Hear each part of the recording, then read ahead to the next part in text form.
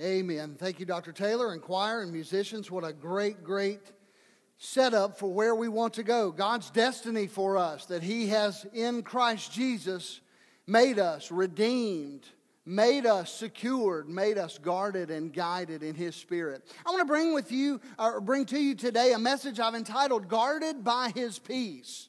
We're continuing our series of messages on the fruit of the Spirit.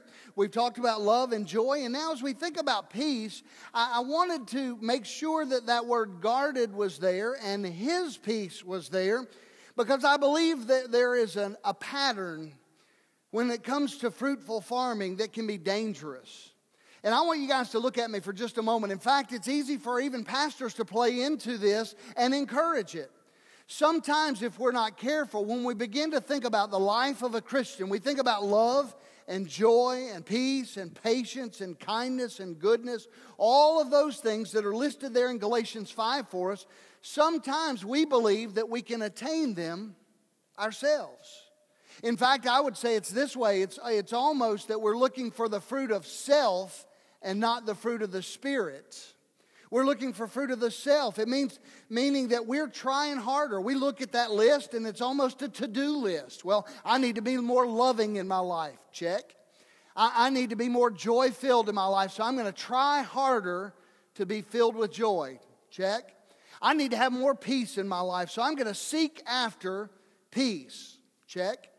And the reality is, in our culture, some people are seeking peace in all kinds of things that have nothing to do with this fruit of the Spirit. In fact, it's not lasting peace. It may bring temporary satisfaction. The Bible even says that sin in a season, there's enjoyment, there's fun maybe there in sin, but we know that it always leads to pain and heartache. But the reality is, some of us are seeking the fruit of self and not the fruit of the Spirit.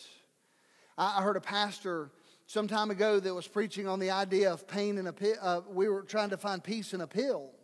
Many people are trying to find it. In fact, I'm not at all trying to disparage medicine. I think there are good and godly uses for medicine. But the reality is, some people are trying to just mask peace by covering their pain with a pill.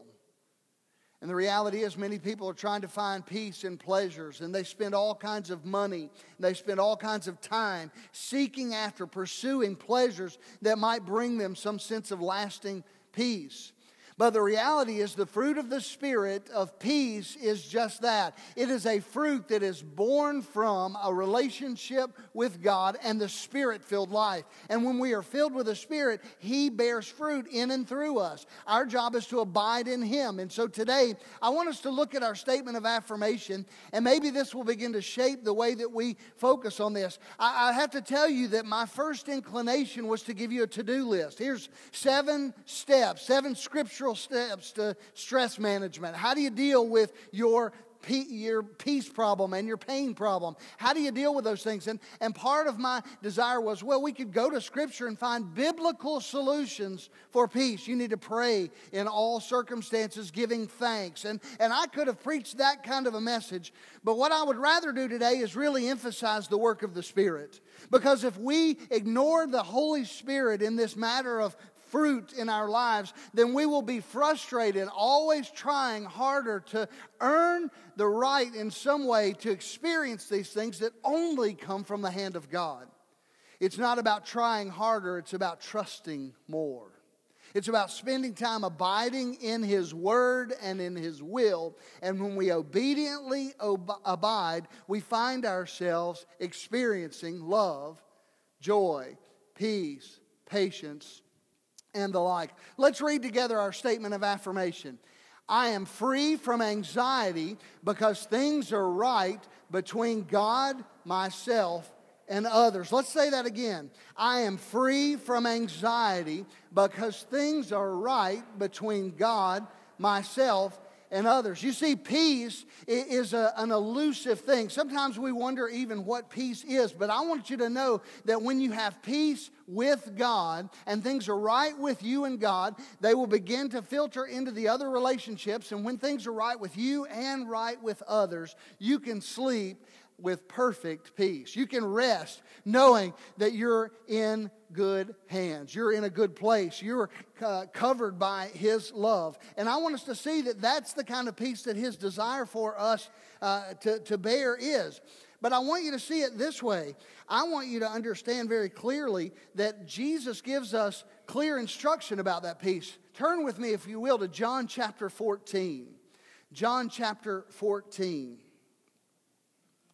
As we look in John chapter 14 today, I think we'll hopefully gain some insight into what it is that God wants for us. I think it's kind of interesting. When you do try to formulate peace on your own, what you're trying to do is the work of God. If this really is a fruit of the Spirit, then you're trying to play God's role in your own life. And really what that leads to is more stress. You can't do what the Holy Spirit is intended to do. It becomes stress-filled when you try to be God in your own life. And we look at peace as if it's something we can attain on our own. But the reality is, when you're doing that, things are not right with you and God as they should be. You're trying to do something He desires to do for you.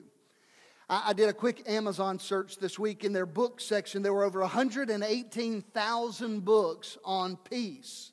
My absolute favorite, I almost ordered it, but I knew that it would stress me out to even read the cover. So here's where it is. The title of the book was Inner Peace for Busy People. And I was like, I got to read that, but hopefully it's short because I'm too busy to read a long book. But listen to the subtitle. The subtitle is this: 52 Techniques to Find Peace in Your Life. Now, I began to think, if your life is so crazy busy that you're searching the Amazon and trying to find a book that'll help you find peace, and they tell you, well, simple, here's 52 more things you need to add to your plate. That book is one. I think it would bring me peace to burn that book or to rip it into pieces. I don't know about you. I have to admit, sometimes it's so much easier, though, for us to think about steps than it is really the solution. And the solution is to stop and allow God to do that which only He can do. Let me give you a definition for peace before we read our text. Let's put it up on the screen.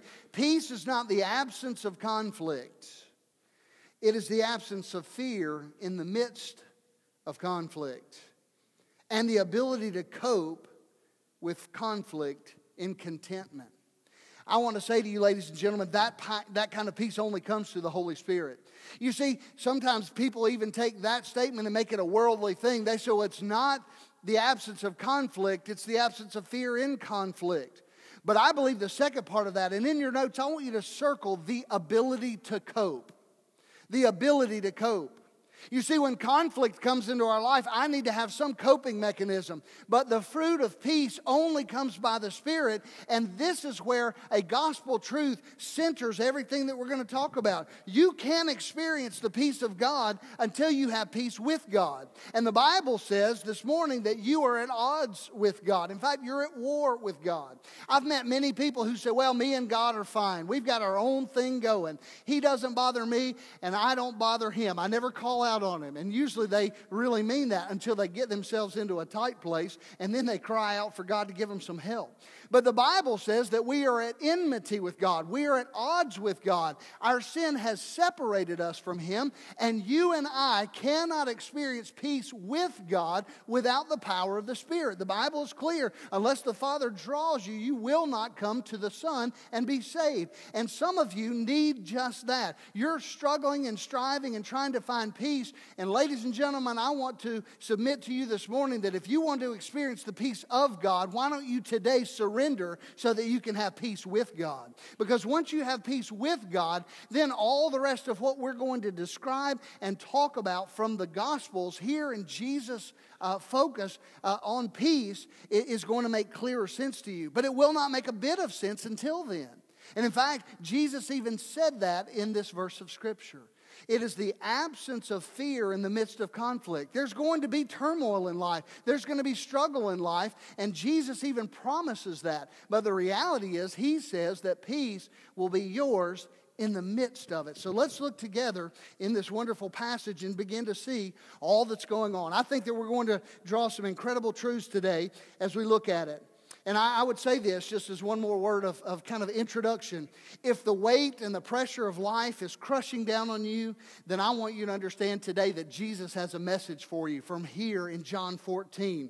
He wants to give you His peace. So as we look in John 14 together, we'll see a unique conversation going on. John chapter 14, beginning in verse 15. Let's read together the Word of God. If you love me, you will keep my commandments. I will ask the Father, and He will give you another helper, that He may be with you forever. That is the Spirit of truth, whom the world cannot receive, because it does not see Him or know Him. But you know Him, because He abides with you and will be in you. I will not leave you as orphans. I will come to you. After a little while, the world will no longer see me. But you will see me, because I live, and you will live also. In that day you will know that I am in my Father, and you in me, and I in you. He who has my commandments and keeps them is the one who loves me. And he who loves me will be loved by my Father.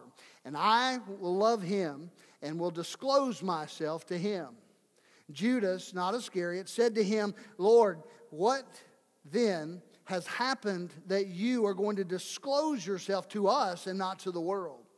And Jesus answered him and said, if anyone loves me, he will keep my word. And my Father will love him, and we will come to him and make our abode with him. He who does not love me does not keep my words. And the word which you hear is not mine, but the Father's who sent me.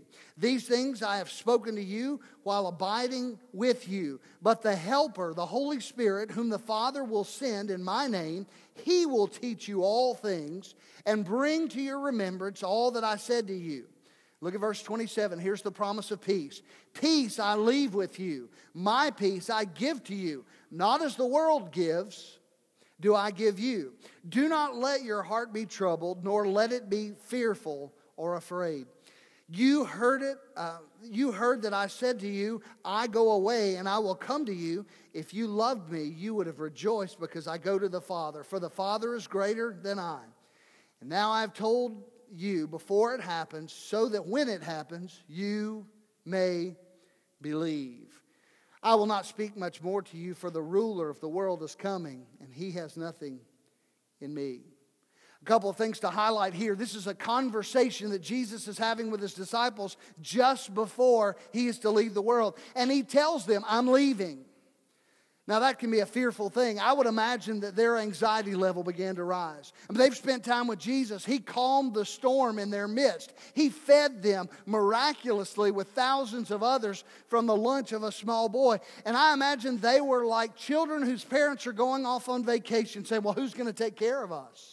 Who's going to watch over us? I don't know about your experience. As a child, we traveled together as a family almost all the time. Very rarely did we not go on vacations or business trips or otherwise without my mom and my dad. There was one occasion they were going on a trip, and that was our very question. We, like these disciples, where are you going? Where are we going? Where are we going to stay? And I stayed with my grandmother, and then I stayed with an aunt for some time. And the fun part of the story is this. They were headed out west for some business. They were going to drive by the Grand Canyon. They were going to spend time in Las Vegas. And as an inquisitive little kid, I began to ask what people went to Las Vegas for. And so I confidently went to church that Sunday morning, staying with my aunt, and I told my Sunday school teacher about my deacon dad and my mom who were going to gamble in Las Vegas. I just simply blurted it out there. Well, that was not part of their plan, and we had a little discussion about that afterwards. But you know, the reality is, as a child, when they said, we're going away on a trip, my anxiety, I can still remember wondering, where am I going to go? What are we going to do? Now, it was always a fun thing to go to my grandmother's, to go and stay with aunts or uncles, different places. But the reality is there was a tension there. Well, you feel that tension here in the life of the disciples. Jesus says, I'm leaving you. I'm going away. And you can imagine that their anxiety would rise. But he goes on and he says, as we mentioned in verse 18, I will not leave you as orphans. And in verse 26 and 27, he says, but the Helper, the Holy Spirit will come.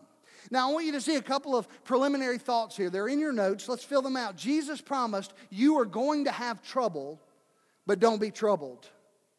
You are going to have trouble, but don't be troubled.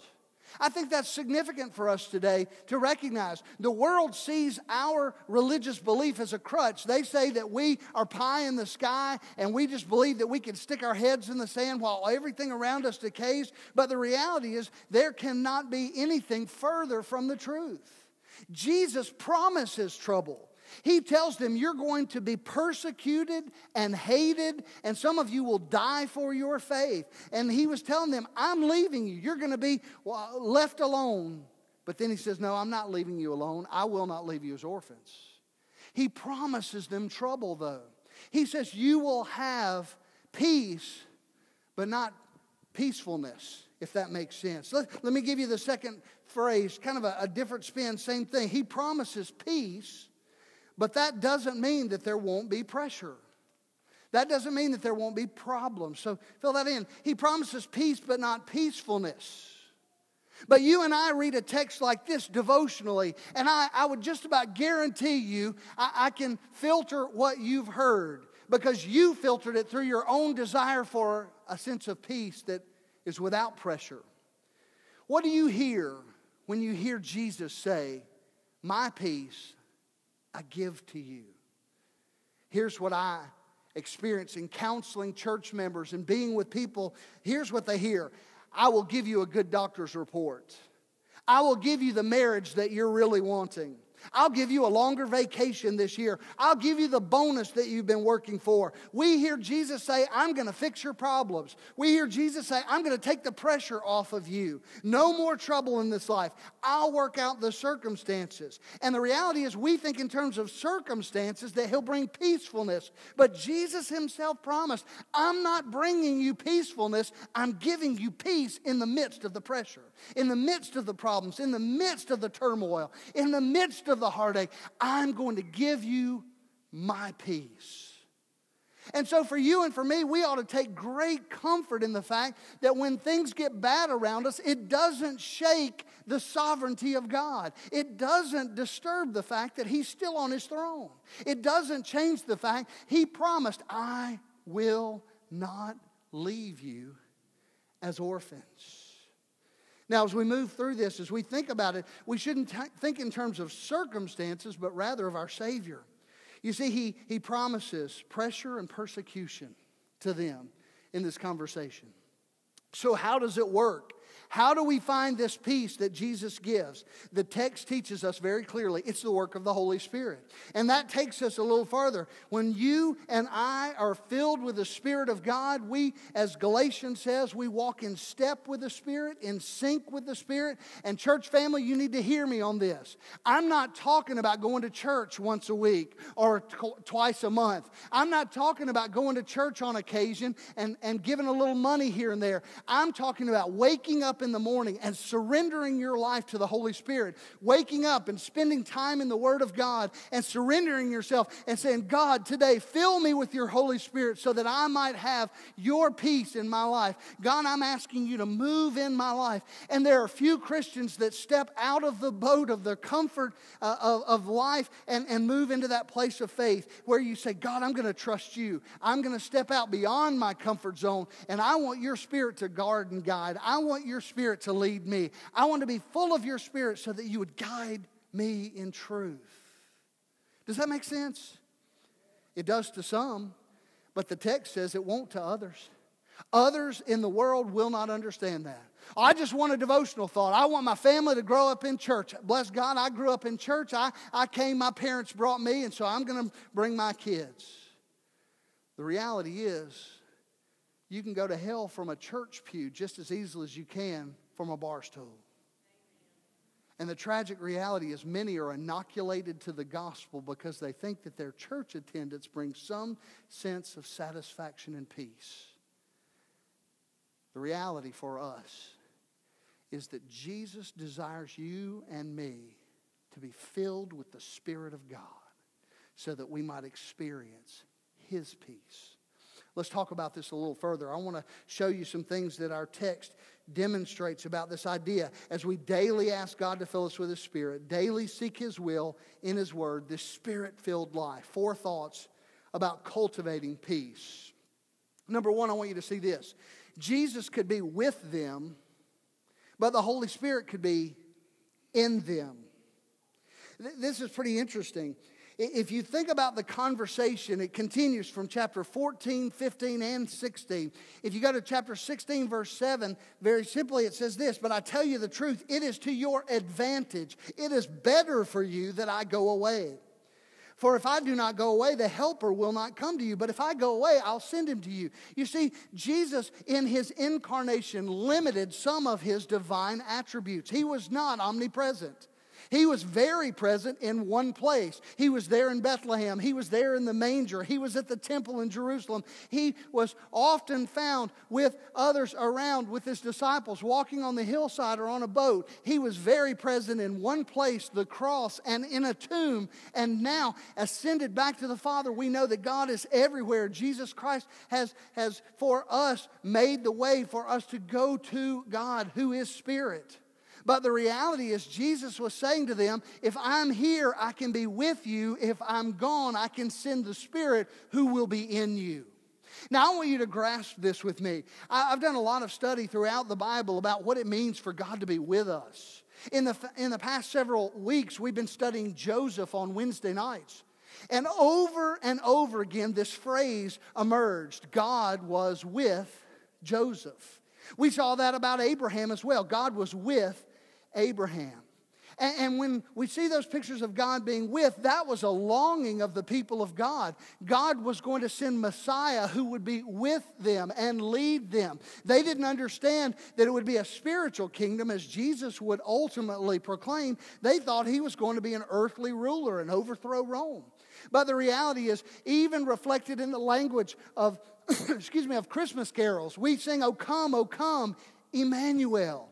They were longing for God to be with them. They said, "We're mourning in exile and we're longing for you to come, and we rejoice because you have come." In the Gospels, over and over again, we see Jesus was with them.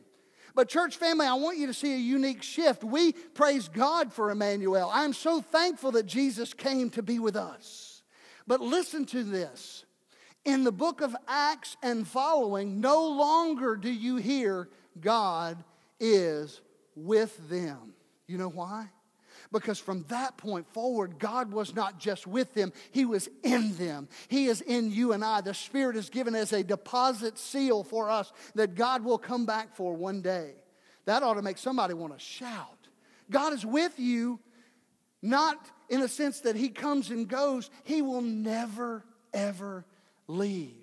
He rested upon David. He rested upon Saul. He rested upon others in the Old Testament, but He indwells the believer of today. When Jesus left, He said, "I'll send another who will come alongside you, and that Spirit will guide you in all truth, and He will indwell you." And so Jesus said, it's far better that I go away so that I can send the Spirit. Praise God that I can pray in the midnight hour in my home, and He's right there with me because He's in me, and somebody around the world can pray, and you can be in whatever circumstances you're in, and He's with you as well. And Jesus in His physical limited body would be in one place, but the Spirit of God is with all of us who have trusted Him. So Jesus said, it's better that I go away. Well, this idea that God is in us is so significant. What a shift for us. I want you to see this very significantly. In the Old Testament, God with us. In the New Testament, God in us. And that leads me to the second point from verse 18. Here it is. When the pressure is on, you are never alone. If you want to have peace, that kind of a statement ought to give you peace. The pressure is going to come. Just expect it. Don't be frightened by it or fret over it. Jesus promised it. But when the world is at its worst, God is at His best. When the pressure is on, you are never, ever, ever alone. And no pill can satisfy with that kind of peace. No pleasure in this world can satisfy with that kind of peace. The reality is only the indwelling power of the Spirit of God can bear out this fruit in your life that says, when life gets hard, I'm never alone. And because of that, I can be at peace. You remember the statement of affirmation. I am free from anxiety. Why? Because things are right as they should be with me and God and me and others. Very significant. When life is at its hardest, He's at His closest. I don't know of too many things more painful than being alone. Part of my testimony was this. I can remember being in a party filled with people, literally hundreds of people around, and feeling all alone. I learned early in life you don't have to be alone to be lonely. And I found that Jesus Christ, through the power of the Spirit indwelling me, gives me a sense that I am never alone. And that's truth. Jesus said, I'll never leave you as an orphan. Loneliness can be this deep and even suffocating ache, but Jesus said, you're never alone. You never have to face that ache. And so that part of the struggle of life goes away when we find peace. And here's the sad reality. Many Christians never experience that because you don't walk filled with the Spirit. Again, it goes beyond church attendance for me and you. It goes deep beyond that. It goes to a place of crying out and saying, Lord, fill me. It goes to spending time in His Word so that He walks with us. Dr. Adrian Rogers said this often. You, as a believer living out of sync with the Spirit of God, are living beneath your privilege. We have the privilege of walking and talking with the God of the universe, and we often live beneath that privilege. There are so many Christians who've been given the gift of the Spirit but live as though He's not been given to us. Let me give you a picture that maybe will encourage you in this. The Bible is very, very clear that the picture of the Holy Spirit as a helper, in the original language, it simply means this. It's one who draws alongside. And I just thought of that in every scenario of life, the one who draws up alongside. You're standing at the graveside, the one who draws up alongside is there. You're looking at divorce papers, the one who draws up alongside is there. You're leaving the office, walking away with a box, anticipating something different, and the end of that story was radically different than what you thought, but the one who draws up alongside is right there with you. The doctor gives you news that absolutely rocks your world.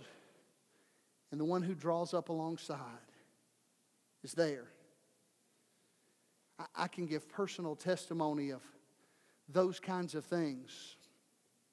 You're sitting in an ultrasound room and they hear no heartbeat. And the one who draws up alongside is there. Stood in that place. You see, here's what you need to understand. There's a peace that comes from the confidence of His presence. And you can say, I don't have to fight the battle alone. I don't have to face the storm alone because the one who draws up alongside is right there. And that gives me ultimate peace. That gives me a sense of great confidence. Jesus could be with them, but the Spirit of God is in us, and you are never alone. Now, I want to take this just a little bit farther as we focus on this, because I think sometimes we kick against the very thing that God wants for us. Instead of walking with the Spirit and depending on the Spirit, many push Him away. We went through a season a couple of years ago in our family where we had garbage strewn out all over the yard for 4 or 5 nights. And I was vexed in my spirit over this. I thought it was the neighbor's dog. And I thought really, really ill will and bad thoughts toward my neighbor. But we did a little reconnaissance and we did a little survey in the middle of the night. And we recognized that it was a family of raccoons. And so I just decided this is a great challenge. Those raccoons are defying me as the king of this castle, and Hanbury Manor has come under attack. And so I went and I got a raccoon trap, and I decided I was going to trap those raccoons, and we were going to safely relocate them because I have 3 daughters, and that would be their desire for those raccoons, that they be safely relocated to some undisclosed location.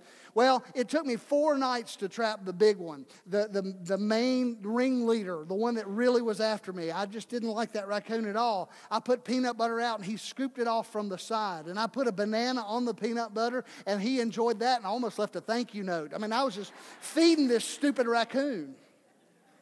So I finally wrapped it up into a tarp and opened up the entryway where he couldn't get to it from the side, and I got it. We could see movement. Heidi and I were all excited because every morning, early, like 5 o'clock in the morning, she's waking me up. It's one of those weird, you know this, parents, especially here on Father's Day, when there's a presence in the room with you, and they're not speaking, they're just staring at you. Well, Heidi would be standing there staring at me, waiting to go discover what was in the trap. Well, we went out there, and from Heidi's description, if you were to talk to her or my daughters or Stephanie, it was the cutest baby, cuddly raccoon you've ever seen. From my perspective, it was a mangy, varmint-infested, just horrible, awful, I think it had rabies. It was just vicious big teeth. And I was going to honor their wish and to take that raccoon far away to another place. Well, when I went to pick up the cage, it swatted at me. It tried to bite me. I looked at that thing and said, "What meaneth thou this?" I mean, I was not happy with this raccoon. So I got a long pole, I got a broomstick, and I picked up the handle and I put it in the back of my truck. And I've got confessions just there. He went home to be with the Lord. I'm sorry. I just need to tell you that. You can write letters later if you want to. I relocated him to the New Jerusalem. Don't you imagine that at times, when we fight the leadership and the work of the Holy Spirit in our life, it's like a raccoon trying to bite one that would try to free it and put it someplace safer. The reality is that we are in a place where God longs to bring us peace in the midst of pressure of life. And the Bible says that the world will not understand it. Some of you don't have a clue what I'm talking about. When I talk about peace, that seems so strange and so foreign and so alien and so distant. But the reality is you can start right where you are. I want you to hear this very, very quickly. Peace is closer than you think. I don't know about you, but I have become fairly dependent on this little device that's in my hand. And one of the greatest tools that I found, I'm usually not preemptive with the GPS. I usually will get good and lost before I stop and ask for directions. Been anywhere? Yeah. But the reality is there's a little place that says, "Where do you want to go?" And it says, "Where do you want to start from?" And it gives you a default that says you start at your current, what? Location. You can start at your current location because the Holy Spirit of God is here in this place. And His desire is for you, from wherever you are. You may be recovering from your attempts at finding peace from a pill. You may be recovering from your attempts of finding peace with a pleasure. You may be struggling through frustration because you're on that treadmill of trying to work up peace. And the reality is it's not something you work up, it's something that He grows up in you. And when you discover peace with God, then you begin to get the peace of God. Let me take you to two other places. I just mentioned there, he put it on the screen. The experience of peace makes no sense to the world. People don't get it. I've walked, I'll never forget Benson and Denise Paris, beautiful, wonderful family. In one of our churches, they lost an infant to SIDS. And I watched as they stood graveside and with strength and confidence said, "God is taking care of us." And you've seen families that have walked through literal hell on earth, and you said, how in the world can they go through that? And they have what the Bible calls peace that passes understanding. It doesn't make sense to the world. The world would say, I just need to drown my sorrow away in alcohol. I need to escape from this in some way. I don't know that I could cope with that. You see, we as Christians don't deny the problems of our lives, the pressure and the pain. We anticipate it because Jesus promised it. But we stand confidently with peace because He promised He'll never leave us. He'll never forsake us. And when we walk in step with and in sync with the Spirit of God, we can have that peace. Finally, I want you to see this. And fourthly, very significant for us to see. Beyond the fact that the expectation of peace or the experience of peace is something that others don't understand, He guides us and guards us. But I want you to see this. He is our guard and He is our guide. Jesus described Him this way. He said, He will guide you into all truth. And the Bible says about the peace that passes understanding. I love this. Sometimes we just pray that. We say, I'm just praying that you would have the peace of God that passes understanding. It's not something that you have. Scripture says the peace of God that passes understanding guards your heart and your mind in Christ Jesus. There's a significant difference. Oh, I just want to have a little peace. That's not what God's offering today. God's saying, my peace and my presence will stand on guard over your heart and over your mind. And in the wee hours of the morning, in the midst of distress and discouragement and frustration and anxiety and pain, He's there. And He says, I'll never leave you. I'll never forsake you. How does this work in a practical way? When you walk in His Word, He'll guide you. So some of you are going to get up tomorrow and take me up on this. You're going to read the Word. You're going to say, God, I'm asking you to fill me with your Spirit. And you're going to read in Philippians that it says that you need to take heart to the interest of others above it, beyond your own. And as you serve people, as you obey that, you'll find peace. Some of you will recognize that forgiveness is something He is leading you toward, and you offer forgiveness. You extend it to someone, and all of a sudden you live with peace. You see, His peace comes when you obey Him, when you walk in His Word and in His way. And so simply, I'm telling you, walk with the Lord. You'll be in step with the Spirit as you spend time in His Word. But the first step for many of you perhaps today is you need to experience peace with God. You're at odds with Him, but Jesus Christ built a bridge with a cross. He died so that you wouldn't have to. He gave you the opportunity to live eternally. Let's stand together. If the need of your heart today is to be saved, if that's the need of your life, trust the Lord. Come and let us explain from God's Word what it means to be a Christian. Maybe you need to go to the altar and say, God, I just want off the treadmill. I just want to follow your leadership. I want your Spirit to guard and guide my heart. You let God have His way this morning.